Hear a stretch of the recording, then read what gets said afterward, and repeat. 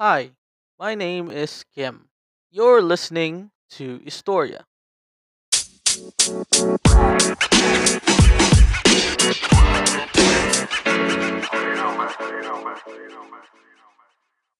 Hello, hello, hello. Welcome again to Historia Podcast.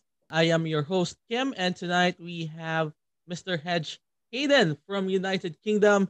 He's an award winning Bachelor of Science, a Bachelor of Arts qualified musician, and also a five-star rated voice actor. Look at that. All right. Welcome to the show, Hedge. Hi there. Thank you for having me. It's great to be here. Woo! Yes, I'm so excited to have you on the show. It's so amazing to have you. So maybe we should get started with a little bit of your introduction. Tell us about yourself. Where you're from. I see that you're from United Kingdom. That's awesome. So will you please tell us more about yourself? Okay. So, as you've heard, my name is Hedge Hayden. I'm 43 years of age, so I'm sort of a middle age now. So, I'm busy reinventing myself as a musician, voice actor, and composer. I'm a cover artist, so I record other people's songs. I'm a parodyist and satirist, so I write comedy sketches, also write a pastiche of songs similar to other musicians such as Weird Al, Flight of the Concords, and Tenacious D. I also record audiobooks and other kinds of audio, such as podcasts, like yourself, and also videos for companies such as IT recruitment and also for digital automation companies. Wow, that's amazing. So you have a lot of tasks, not only as a musician, you're also a video editor for podcasts, also doing music, music videos, all these editing, computer whiz. I can call it being a computer wizard. That's amazing. Now, let's go a little deeper into your story. I would call this an origin story. So, how did you discover your talent as a musician? How did you get started? Well, How did this you start? started out, this was began in Okay, so this started in about 1999 when I started first traveling to the USA to work as a to sort of spectate to see what was happening.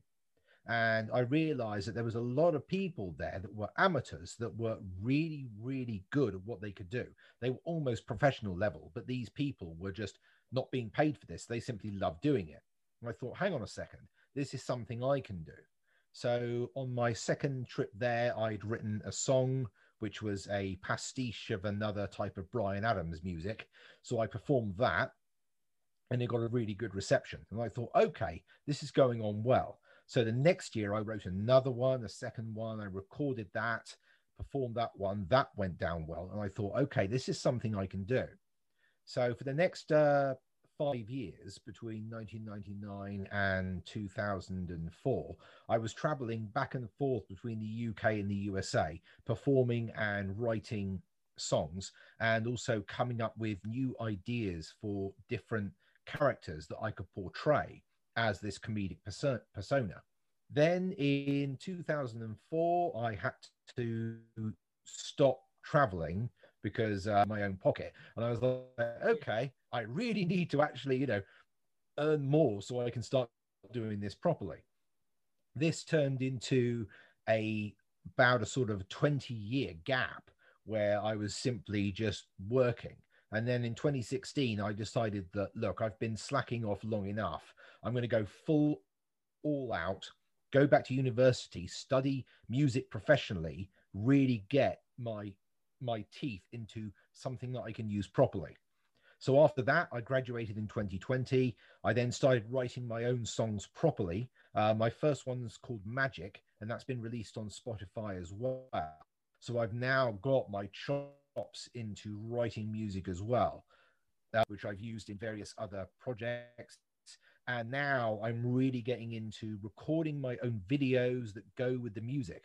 Because before I was relying on other people to do my videography for me. Now I'm doing the whole thing. So I'm now building up a portfolio of not just music, but video and audio and voice. So I've got loads of things coming together in one package.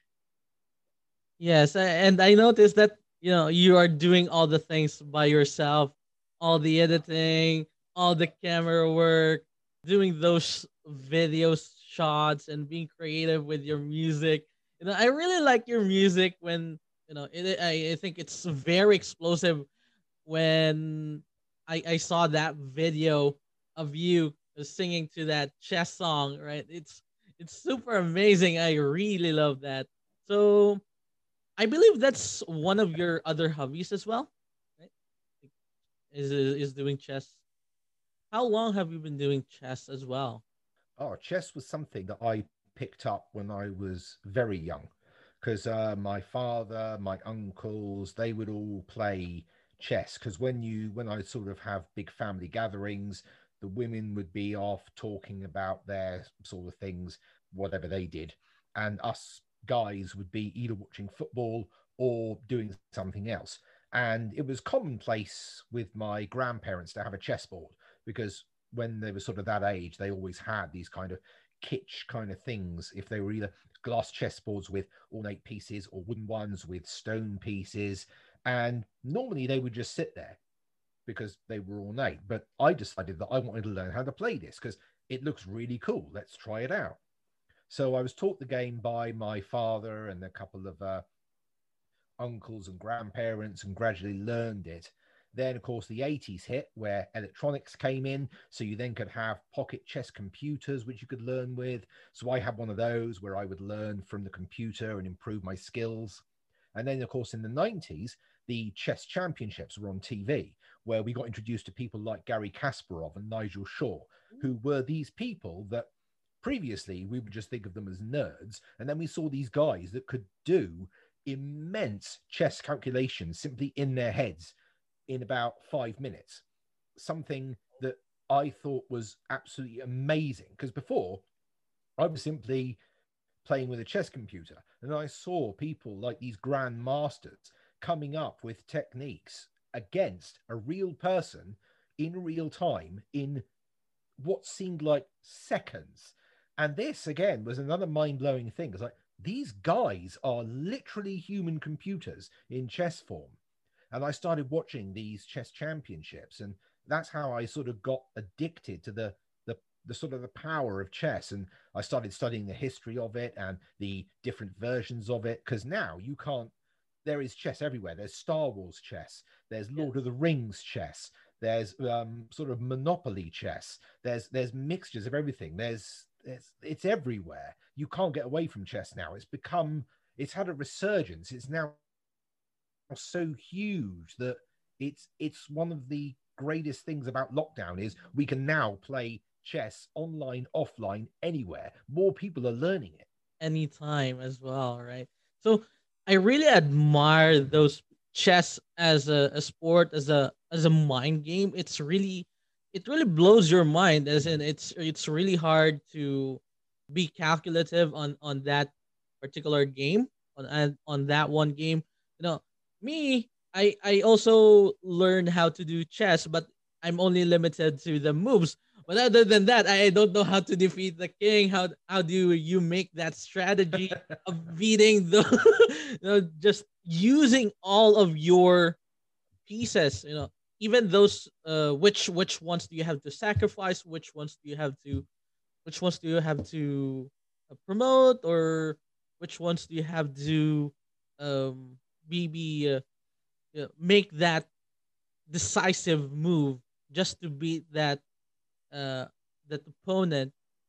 It's something that is really hard. And not only that, I think there's also a resurgence. It's also because of the emerging Netflix, the Queen's Gambit. Yeah, so the Mm-hmm. Queen's Mm-hmm. Gambit. I've watched it all of the episodes. It's a short it's a short series, mini series, and it was really mind blowing. I didn't even know that there are some moves like three to this kind of uh um letters and numbers. So it really blows my mind, and it's so amazing. It's really amazing, and I really admire that. Well, if you watch actually Crazy Crazy Nights, which is the pastiche of Kiss that I wrote, that borrows the song of the same name but with a K in front of Nights. If when you get to the instrumental section, the guitar solo, there's some numbers that go across screen, which is Checkmate in 13 Moves, which was a game that I won against a computer opponent, and thought, right, I'm going to use that in the song because it's short enough to go on the screen, and it's also one that I've performed, so I can use that in there. So if you pause the video, you can see all the moves that reveal Checkmate in 13 Moves. Oh my god! Checkmate in 13 moves, and then and it's even detailed, right? It's even detailed. You even made it to a song, and it rhymes so hard. It's so awesome. I love it. Like, it really blows my mind for sure. Now, I want to go back to your career as a musician. Now, I'm sure that at some point in our lives we have all these first times.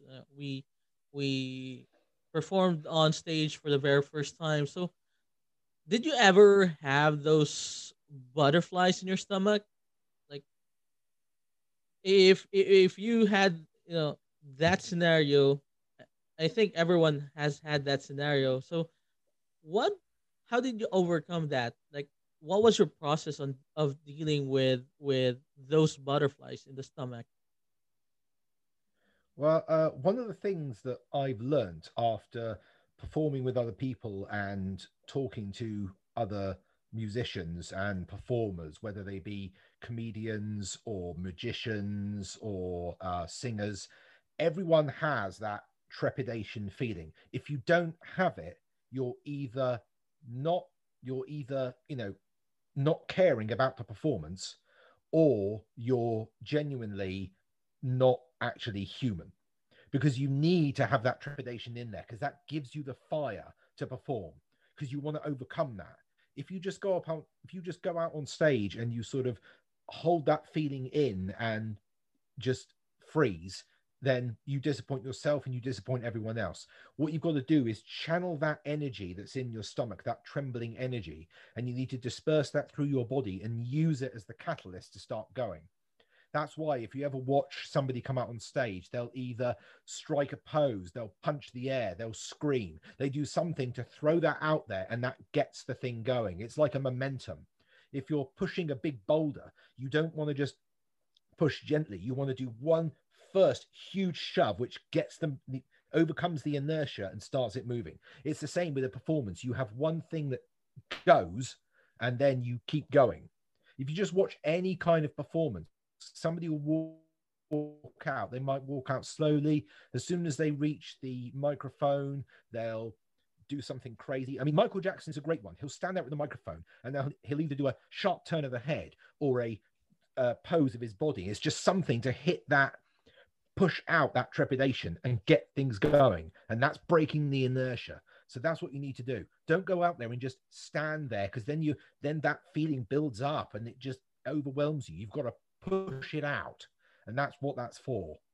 Oh, that's so magical. So, I would also notice these things to, many other celebrities, like artists, musicians. When they do a concert, what they would do once they grab that piece of microphone or that microphone, what they would do is, right, they would shout out right away just to release that energy to get that momentum Yeah. going. Yeah, so Mm-hmm. impressive, so impressive. Going back to that experience, I want to know a little more about your first time. What was the first time experience being on stage? Like, let's go a little deeper into it. Okay. Well, the first one that was actually my actual own personal music was 1999, when I first went to Chicago, and I decided that I wanted to perform in front of people I didn't know. because performing in front of people you know is okay for practice because they're all going to give you good feedback. Nobody that you know is going to sort of say, well, I don't like this bit, because they don't want to offend you, because your friends, your family, you don't want that. The best thing to do is perform in front of people you don't know. Go cold, and then if you get a good reaction, great. If you get a bad reaction, you won't see those people again, but you've got genuine feedback. So I thought, okay, I need to perform somewhere where nobody knows who I am, nobody's ever seen my stuff.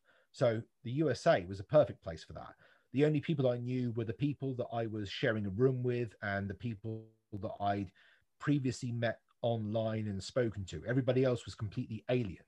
So going up on a stage in front of about sort of 500 to 700 people and doing this performance was the first way to test if this worked. If it didn't work, then I wouldn't do it again. It'd be fine. If it did work, which it did, I thought, right, I can start doing more of this. And that was the reason why I went so far away, because I need to go as far away as possible so I've got a fully clean audience. I see. That's really amazing. So, you mentioned that there could be those bad experiences, there could be those bad things that might come up at some point of your career. Mm. Like, did you ever have that experience of people booing at you, like "ooh" and then throwing tomatoes or whatever, right?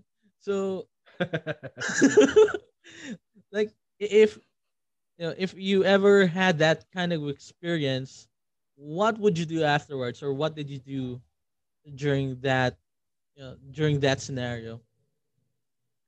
Well, I learned that the hard way, unfortunately. When I was in college, I decided that I'd try my hand at stand-up comedy, and because I was doing performing arts, every lunchtime we got a bit of chance to do a few things. I wrote a few sets of sketches that we did for a cabaret night, and I repurposed them into a stand-up routine, performed it for about half an hour during a lunchtime, and it turned out it did really well, and everybody really enjoyed it. And these were people that didn't know who I was as well, and this was like, okay, that's good. I'll do another one. And I fell into the trap, which is the big trap of thinking the first one went really well and I didn't put much effort in. I don't have to put much effort in for the second one. And of course, I completely forgotten that the first performance was a repurpose of another one. So I thought, well, okay, I'll just write this one.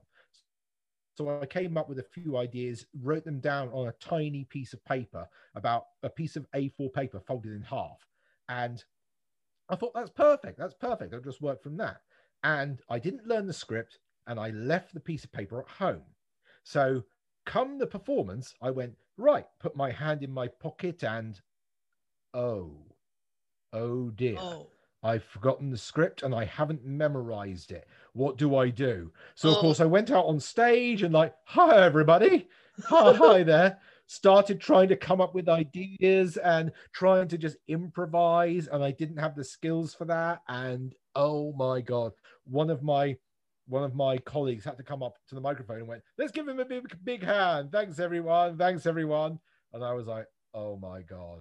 And that is the lowest point I've ever felt in that thing, because I just felt, oh my God, I failed everyone, I failed myself, and I wasted all these people's time, and I just felt there's a massive pit rained out of me. All my enthusiasm, all my confidence is just gone, and I'm just thinking, how did this happen? And eventually, looking back, is realized because I didn't prepare. I didn't prepare enough really well, and I didn't prepare. And that's something that has always stayed with me. It's like you've got to prepare in advance. You can't just assume that because one went well, the second one will. You need to keep that preparation, and that's what I do now. I make sure that everything is prepared before I even try. oh my! Like, when I think it's so hard to be on that stage, and then and there's all of a sudden everything went black. It's black. Mm. It's dark. Oh no! I'm not sure if I've ever had that experience, but yeah, I probably think so. Maybe in maybe in my school days, or during my younger days, but I don't remember any much of that anymore. But it's devastating stuff. Like your Hmm. self esteem, it really puts you to a lowest point, right? And when you said that, I can truly relate to that. It's very hard to get back to going up once again, to rise up on that failure.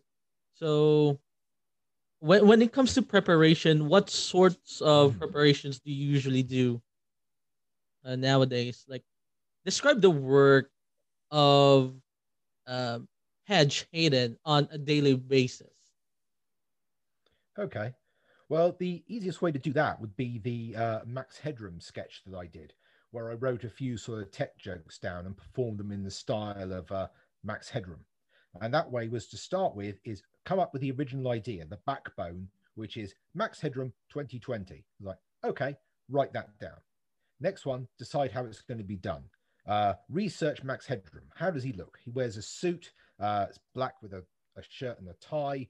He's only filmed from just below the shoulders up. The background is kind of parallaxy and space age. So that's the research on how he looks. His voice glitches occasionally. It moves in pitch for sort of that comedic effect. Okay, get those down. So now I've got how it looks, how it sounds. Now I need to have the style of the delivery. And the style is this very smarmy kind of almost like sort of talk show host kind of thing. Hi there, Max Headroom. Now, remember, if you're ever shopping in a grocery store, remember that pushing the cart is your responsibility, not the child that you've put inside it. So that kind of thing, that smarmy kind of like American game show host, that almost slimy kind of persona that's always got his hand round you and desperately pulling you close. Ugh, that Yeah, kind of thing. And there's the occasional sort of sly smirk that goes with it. So I get all those bits down and I go, okay, so I've got that bit. That's how the performance is, how the look is. Let's start writing the jokes. So the jokes have got to write right. Hello. Oh no. every time I thing I need is in there. I start recording and I go, oh no, I've forgotten this, and I've got to start all over again, and that wastes time. So as much preparation, as much research as possible to ensure that when I start recording, nothing's missed. All right. That's amazing. Hedge, at some point of our conversation, I kind of lost you there. So I really have to apologize for that. Probably the No problem. internet connection. Um, so I think the last words that I heard from you, like preparing for the styles, when you're already on the stage, right? The styles, the how that person presents, how do you present on as that person on stage, like the spills that you have to say. I think that's where I'm at currently. So I mean, that's where we kind of lost our connection there. So, Okay. yeah, So where do you want me to go from? from that spiel when you said that, oh, you're suffering, yeah, on that point, Oh, the sorry, which part again? on that part when you said your spell, after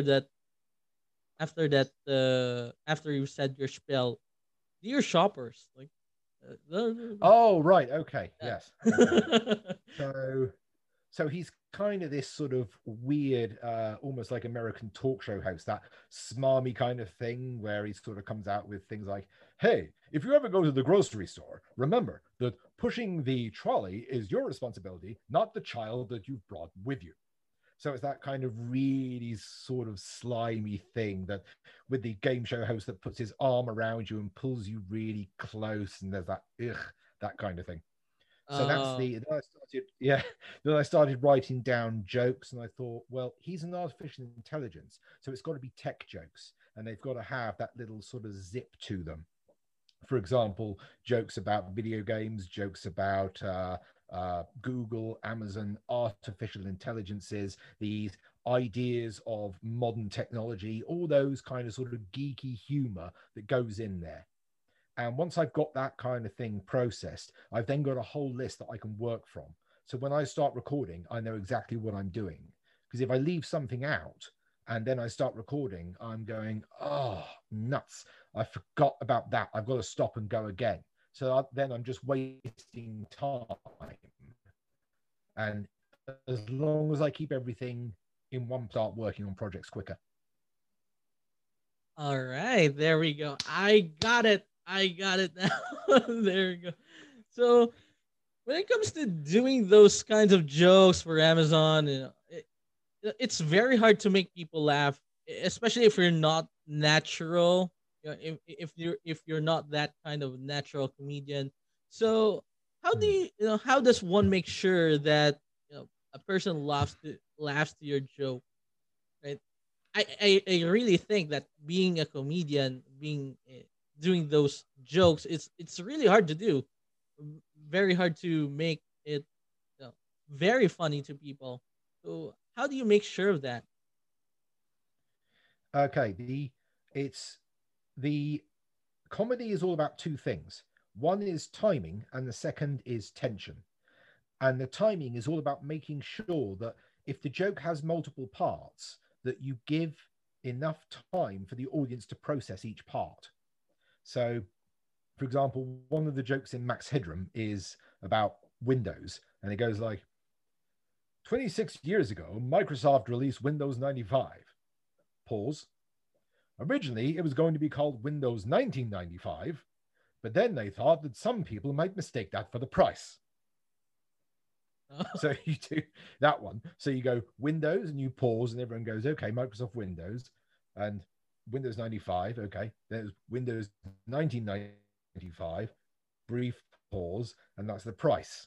Because, something that's 1995 is, rather the joke is that if it was labeled as that, everyone go, oh, that's cheap. I'll purchase that. So that's where that joke goes in there. And that's the timing kind of joke. The tension is when you've got a long joke that runs over, say, about a minute or so. Because those short ones, you don't really need the tension in there. You just need the timing. With longer ones, which is something that I'm not too good at. I'm better at the quick, snappy lines. For example of that is Tim Vine. He's a British comedian, and he's really good at snappy one-liners, and that those just like a machine gun. They just barrel off, and you get bombarded by this humor, and it works really well. Somebody that is a really good a tension comedian is Lee Mack, another British comedian, and he can string out a joke for about 2 minutes, and it just builds and builds and builds, and eventually you get a massive hitting punchline. And that is one of the toughest things to do. And I don't have that technique yet. I'm only good at the snappy, quick ones. So that's why I did Max Headroom, because I can do that. But And my also other that style is the sorry, yeah, go ahead. Sorry. oh, my other style is the musical comedy, because that way doesn't require the tension or the timing, because the timing is built in with the music. It's all about the way that the lyrics move. Examples of that is Weird Al, of course, Flight of the Concords, Ninja Sex Party as well, and you can see how the comedy works in there, because it's all about way that the situation itself is part of the comedy. So there's various styles, and I use a combination of the snappy one-liners and the musicals, and that's the way that I work. Oh wow! Like one of the hardest things being a comedian is once you had that momentum, you also have to sustain it, Mm. right? When you have that build up, and tension, and then when you got that knockout, that particular joke, that punchline that really made the people laugh. I think it's also the how do you maintain it? How do you go with that momentum, right? Again, that comes down to preparation, being able to make sure that you know where you can pause for where the audience to process the joke and then obviously laugh, and then you can keep going. That's where the real preparation comes in. Doing it online is a lot easier because you haven't got a real audience there. Everybody sees it as well, basically at their own time.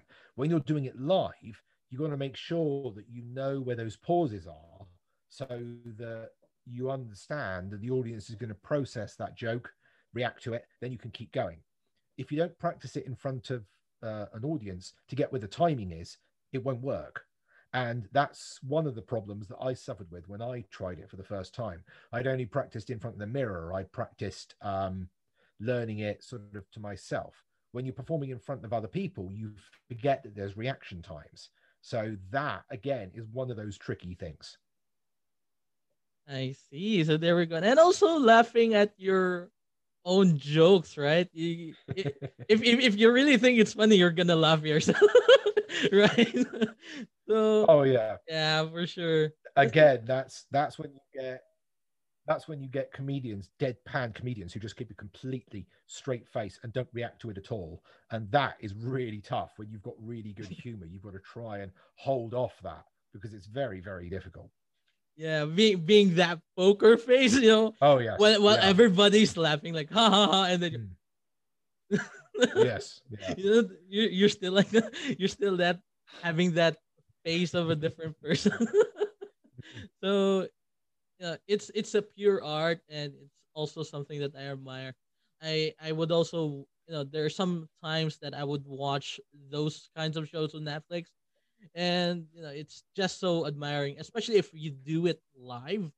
If the Mm, intensity of it watching on TV, it's already funny. How much more if it's doing it live, right? So it's just mm. in a whole another level, as you said. So super awesome. So what was the time when, or when was the time that you really had to step up, make your own videos, creating your own content? Because before we don't have, maybe at some point in our life we're just focused on one thing and focusing on that comedy or focusing on that music. Mm. What was the time for you, or how did you tell yourself that you need to step up, you need to do your own videos at this point, right? That was actually when I first started using LinkedIn seriously. Because before I was sort of a passive user, I would be simply sitting there looking the occasional post that's coming through. And then when I started actually creating a proper profile, putting my work on there, I was simply using, I was either creating a waveform that shows when somebody's speaking, which was really basic.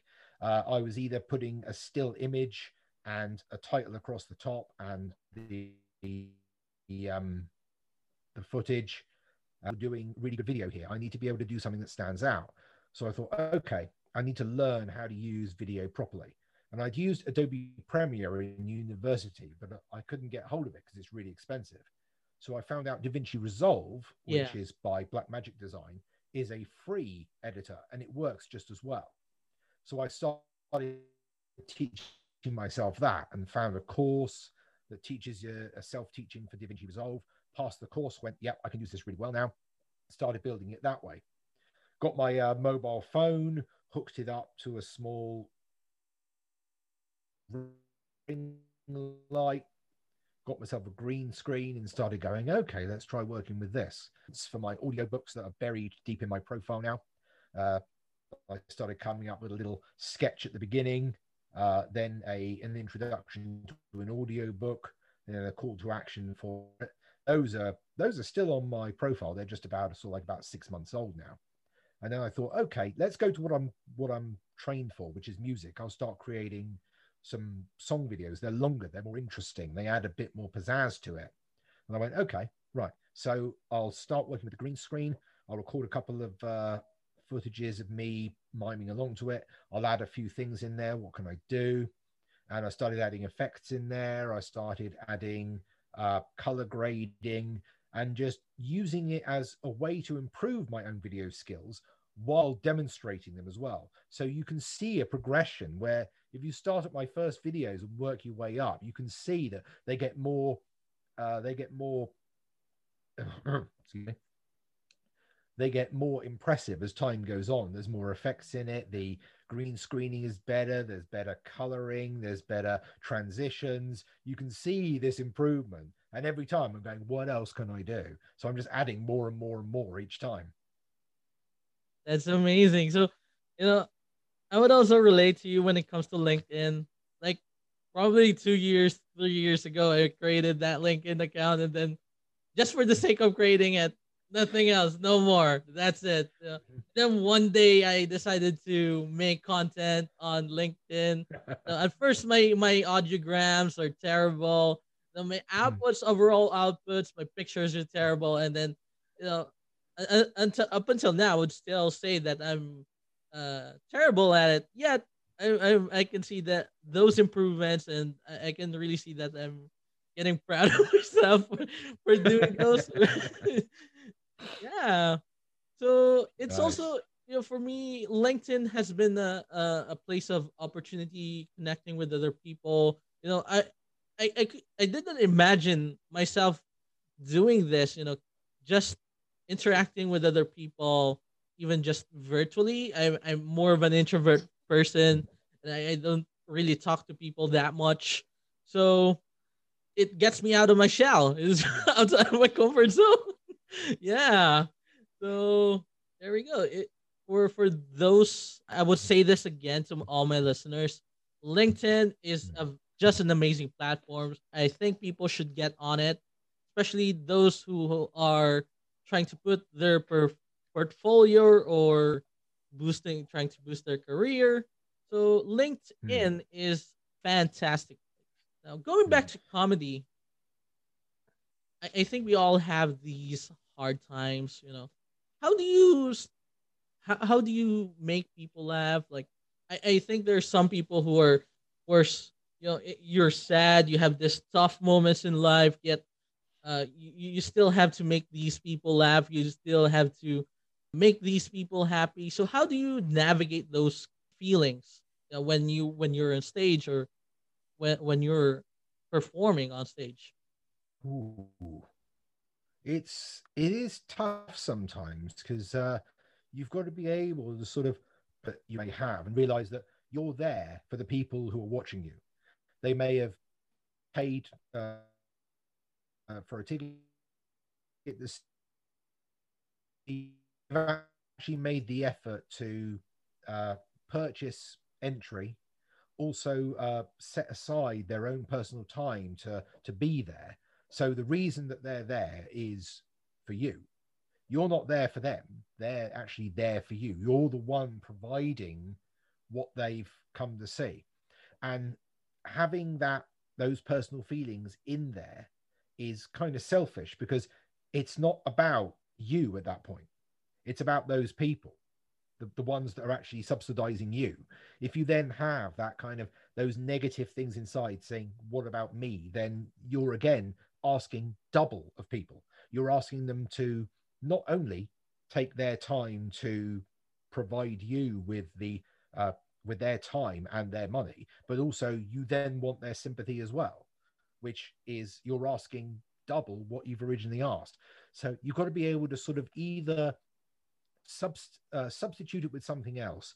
So, for example, if you're angry about something, maybe there's something going on at home, you can channel that anger. If you're music, you can channel that anger into emotion and use it to power the music. If it's if it's comedy, you can use it to power your delivery. So you can make the delivery punchier. You can make it more emotional. You can add things into it. It's a transfer of energy. I mean, going into science, energy can never be created or destroyed. It can only change form. So you change the form of that energy. It's cliche, but you're turning a negative into a positive. It's one of those things that literally does make sense at that point because you're using it in a different way. Instead of letting it sit there and basically fester in your mind, use it in a different way. So I've had days where I'm not feeling my best or there's something nagging me in my mind, and I'll just channel that through.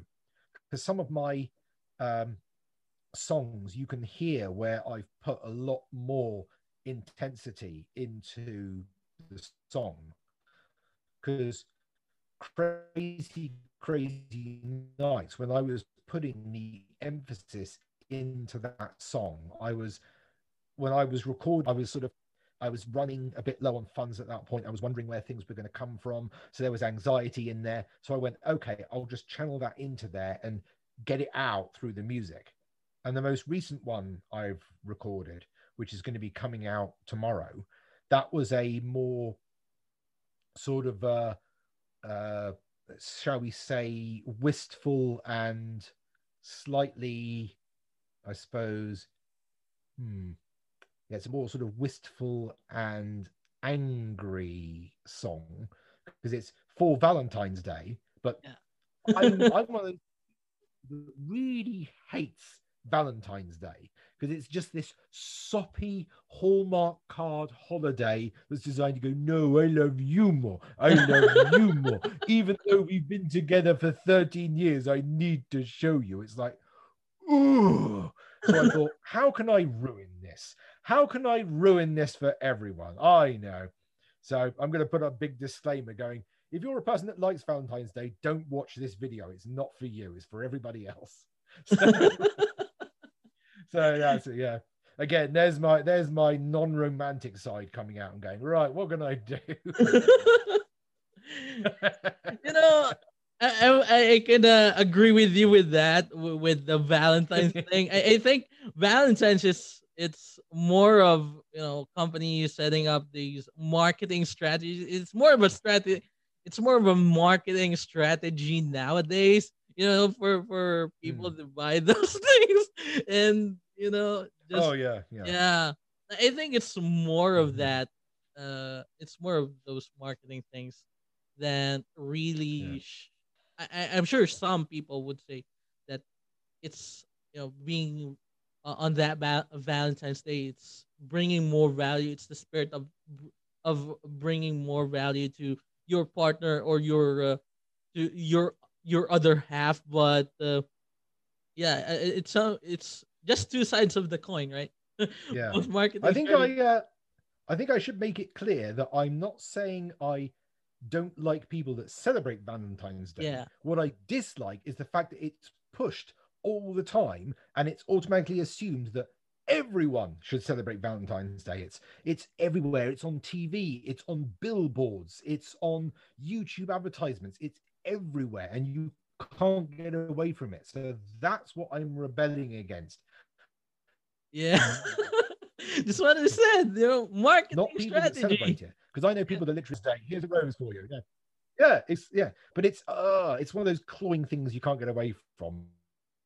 And that's what I'm sort of going against. It's if people want to celebrate it, that's perfectly fine, but just don't splaff it everywhere because it's kind of sort of, you know, just do it for it's for yourselves. Don't broadcast it everywhere because otherwise you're doing it purely for broadcasting, you know.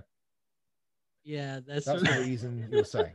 Of course, now I'm going to get comments from people going, well, you're doing it just for broadcasting. It's like, yeah, but I'm a cynical bitch. So yeah. There we go. So there, that was really amazing. Love that. Fantastic. Now, you also mentioned about being a Pokemon master. Now, what's your favorite Pokemon? Who's your favorite? Yes. Yeah, Lucario. Lucario is my favorite. Oh, yeah, that's amazing. You know, I only knew few Pokemon characters, you know, from few video games, like my Game Boy Advance. So I haven't been updated with the Pokemon. I probably updated just a few ones with the Pokemon cards. You know, what's the status of Pokemon cards? It's really expensive nowadays, right? Oh yeah. I think it even brought up recently due to all the pandemic as well. So, but here in the Philippines, not. I don't think it's Pokemon cards are a thing.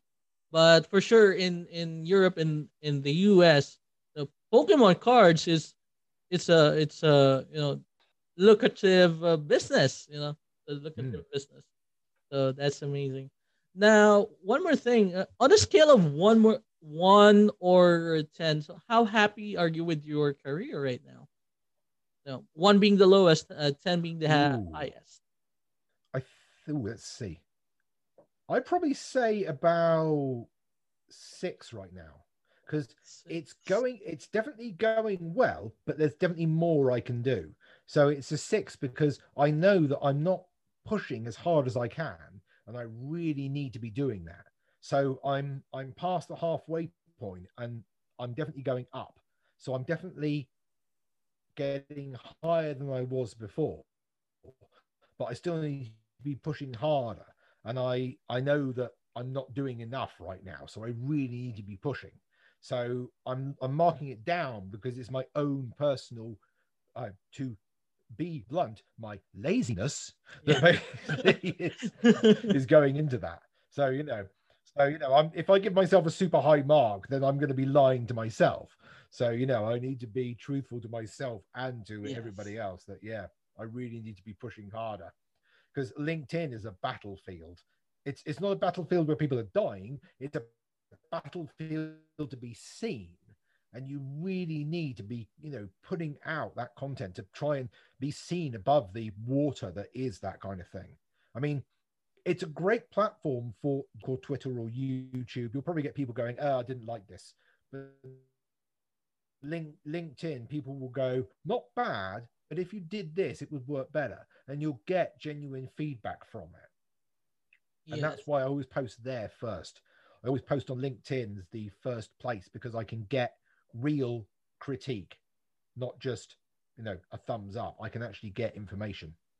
Yes, like constructive feedback from from other from Hmm. experts, from experts of that field, or simply people who are passionate enough on that particular profession or particular craft. Hmm. So LinkedIn is definitely a great place, for many people who are, Oh yeah. yeah, I would say that again, for those people who are trying to build their career.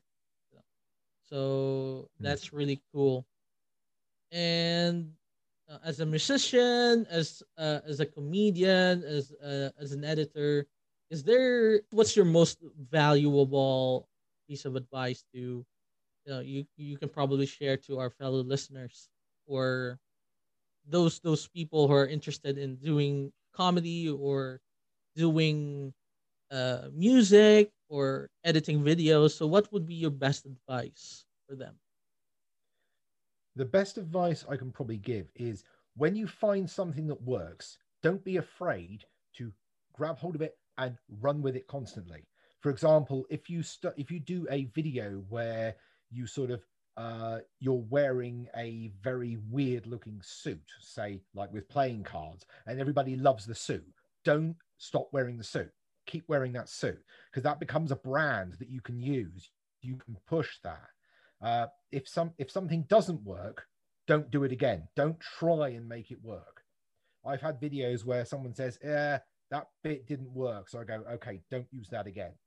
But when I've had my videos wearing my suits, everyone really likes them. So I'm like, okay, I keep using the suits as the costumes because it's become this idea of this sort of professional kind of look that I have, and that's what I do. So if you get comment on something that works well, keep it, keep refining it, and then start adding to those bits. So if you've got a suit with a house of cards on it and it works, if you start using a background that creates a real impression, keep using that background again, use it subtly, add it in.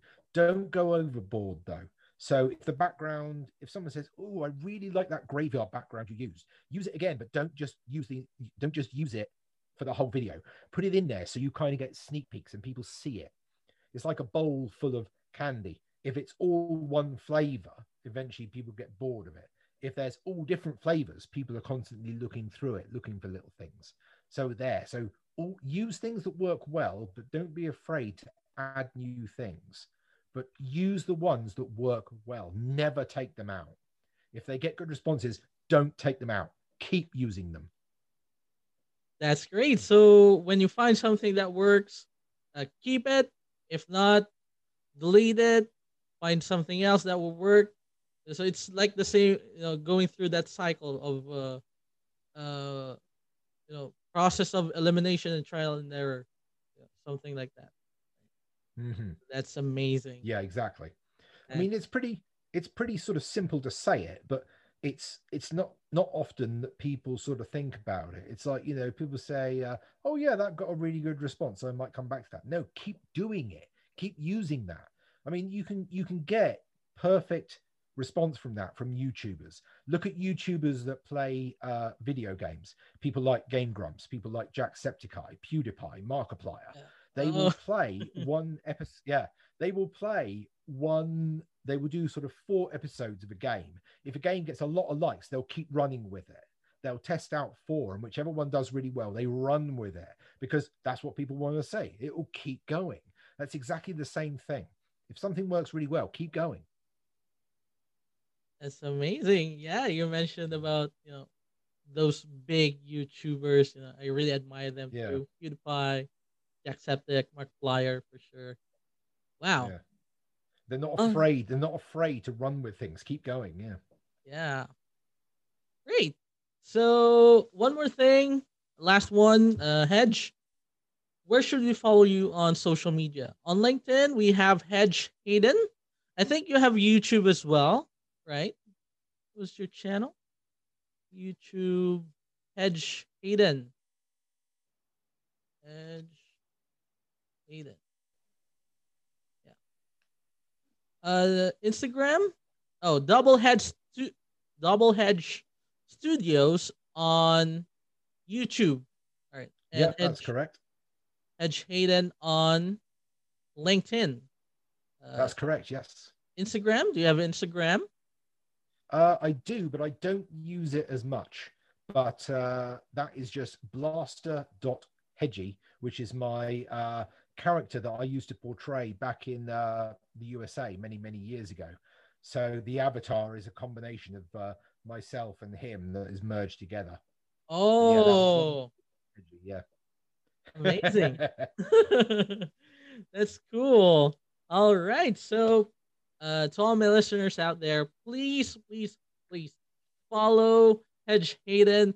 His content is amazing. I really love the videos, his music, what he's putting out there on LinkedIn and all the other platforms is so amazing. Please follow him on all the social media accounts mentioned. There we go. Thank you so much, Hedge. I appreciate you being on. Yeah. All right. Thank you I for having appreciate me. your time. Yeah. Thank you for having me, Kim. It's been really good. Yeah, it was fun. All right. You take care and you enjoy the rest of your day. All right. You too. Okay. Yes. All right.